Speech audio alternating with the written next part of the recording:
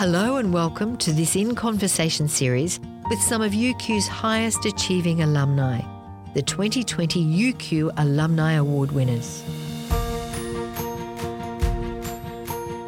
My name is Madonna King and my guest is Paul Compton, who is a recipient of the UQ Vice-Chancellor's Alumni Excellence Award. Paul completed his Bachelor of Commerce in 1984 and his Bachelor of Economics in 1986. He was a resident of St John's College for some of that time. 34 years later, in 2019, Paul was appointed President of Barclays Bank plc, the latest stop on a stellar career that started in Brisbane and is now based in New York City.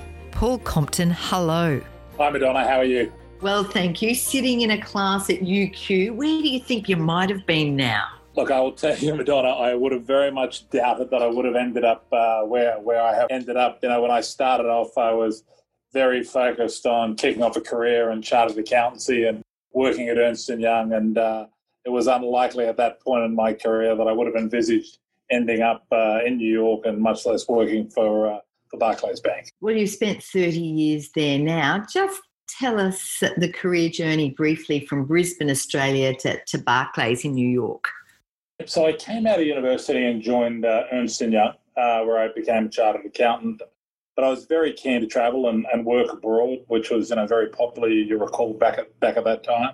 Very luckily got asked to take a posting in New York. So I went with Ernst & Young to New York, and I worked with Ernst & Young for about 10 years before I went and joined JP Morgan, which is, debatably today the largest investment bank in the world. And I worked at JP Morgan for 20 years, did a lot of different roles there. I was the CFO of the investment bank, and by the time I left, I was what was called the Chief Administrative Officer, which was being responsible for all of the technology, operations, security, cybersecurity of the institution. And then following that, I went to Barclays, where I was the COO of Barclays. And in more recent time, I've stepped into the role of President of Barclays. So if you have a look at that and you had to nominate the key ingredients of your success, what might they be? Look, I would say throughout my career, it's probably been around execution, starting in CFO roles and then ultimately in the COO roles. My job was very much about execution, efficiency, productivity.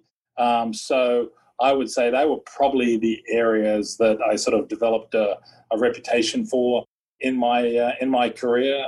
Obviously, as my career has evolved, it's become much more about clients and winning business. But I think sort of the first sort of 20 years of that career, it was really about the ability to get things done and take very large groups of people on a journey and get complicated things done in very large organizations. What's been the biggest challenge?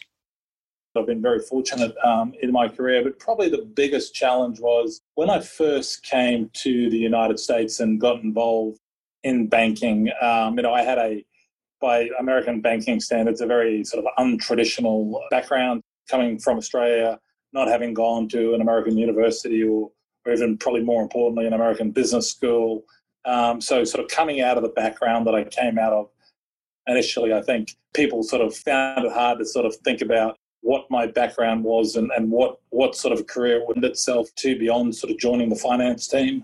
So most of what I then achieved after that was really just by proving myself on the job, not having had the more traditional education. Just following on from that, are there cultural advantages or even disadvantages for Australians working in the US? I think so, Madonna. I think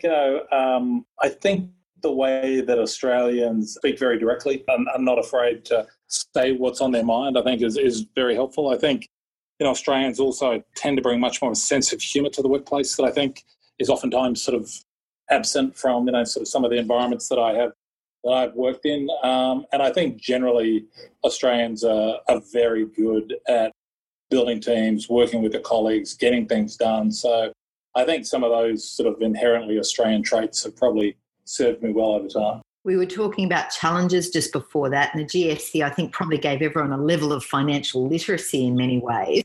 Tell me about that time for you. It would have been pretty challenging. Yeah, look, it definitely was. I mean, at that point in my career, Madonna, I was the CFO of the investment bank at JP Morgan. and which was probably, sort of 4 of the worst years to be a CFO of an investment bank. And having said that, it was probably a period in my career where my learning and development was probably sort of at its steepest. I was working at that time very closely with the CFO of the company, Mike Kavanagh, and the heads of the investment bank, Steve Black and Bill Winters, all of whom had very prolific careers on Wall Street. So, I felt like I was flying through this horrible storm, but I was in the cockpit with a lot of very seasoned bankers, including Jamie Dimon, and that was definitely a period where, I learned a great deal, but it was very, very tough at the time. I can be a little more reflective about it now. At the time, it was pretty stressful. What was the biggest thing you did learn during that time? I think a lot of it was probably more around leadership and around sort of calm under pressure and how to handle pressure and how to manage people in very stressful situations and how to behave with composure and how to identify people on your team who are struggling and who are succumbing to pressure. So it was probably as much about leadership as anything. I've known you for a few decades now, and being calm, being composed is probably an attribute you have, being a bit laid back. But when you talk about being a good leader, it takes more than that. What else do you need? Look, I think, and this is probably a lesson that I learned again over time, Madonna. Look, I think to be a great leader, you've sort of got to be able to lead with both your head and your heart. I would say probably early on in my career, I was probably a leader who led more with his head than his heart and was very focused on getting things done and execution and driving efficiency. And I think it was really over time watching sort of some of the great leaders that I have worked for is that you need to be a leader with heart, and that, you sort of get an understanding around the criticality of trust and empathy and authenticity. And I think those sorts of leadership traits, I think, are particularly important in times like this during the pandemic, where being more empathetic towards your people and the challenges that they are experiencing personally in terms of trying to do their job during this pandemic and trying to do it from home and all the challenges that brings. But, we've also had, as you're probably very aware from what you see in the press, that the Black Lives Matter movement has been a critical issue in our industry as well. And I think the authenticity with which you speak to, your beliefs in inclusion and sort of creating a diverse workplace, I think are very, very important as well. And then at the end of the day, if people don't trust you, then you're going to really struggle. So I think in the latter part of my career, has developed a much greater appreciation of those leadership traits and why they're key. Have you used mentors for that along the way, like inside the industry or even outside the industry? Yeah, look, I think mentors are critical. When I talk to graduates, I say to them, you should start collecting mentors, right from the beginning of your career. You should collect as many of them as you can. Every person that you work for who you develop a rapport with, you should then sort of nurture that relationship into becoming a mentor. I've done the same. I have mentors, people that I have worked with throughout my career, many of whom no longer work in banking, who might be retired or who are now in industry. And, you sort of think of different people for different topics and different issues. And I think, mentors have a very real place in people building careers. I'd even say that, one of the beauties of mentors is to sort of over time, convert them to a sponsor. So it's sort of somebody who works inside the institution who really is prepared to go into bat for you around opportunities inside the organisation. And I think building mentors that ultimately become sponsors, I think, is a really important part of building a career. You're quite reflective in how you've gone about it. Well, what have you learned about yourself? I think one of the things early on in my career, Madonna, I was probably, what the Army would say is, I drew lines in the sand that were very straight and very deep, and that I was a bit of a control freak and probably sort of micromanaged people too much and spent too much time telling people how I'd do it and giving them too much direction, and probably didn't step back enough and talk to people about outcomes and empower them to work out how they're going to get to that outcome and give them the ability to kind of adapt the approach that they're taking or kind of improvise as they go. And so, I probably learned that about myself, that sort of early on in my career, I was probably too directive and sort of realised how much more you can get out of people if you step back and empower them and let them chart their own course. Funny how things get less black and white as we get older, isn't it? Yeah, exactly. So I was going to ask you about a mistake you've made that you'd be happy to tell us about that you've learnt from what you've just explained. Would that be it, or is there something else? Yeah, I think that would be it. I think I would say that, I should have spent more time early in my career sort of empowering people and would have got more done, would have created capacity and leverage. That has probably been the single greatest lesson in my career. So if you were starting, Paul, at UQ again tomorrow as an 18-year-old, what's the advice you'd give yourself?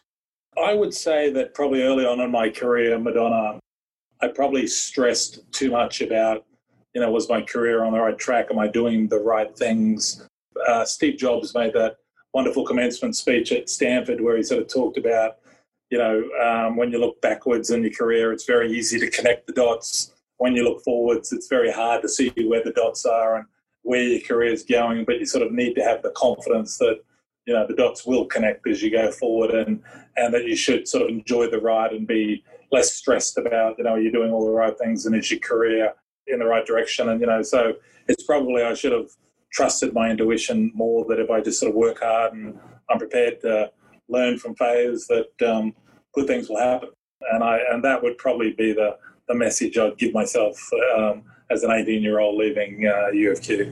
Paul Compton, delightful to talk to you. Thank you. Thank you, Madonna. It's great to catch up again.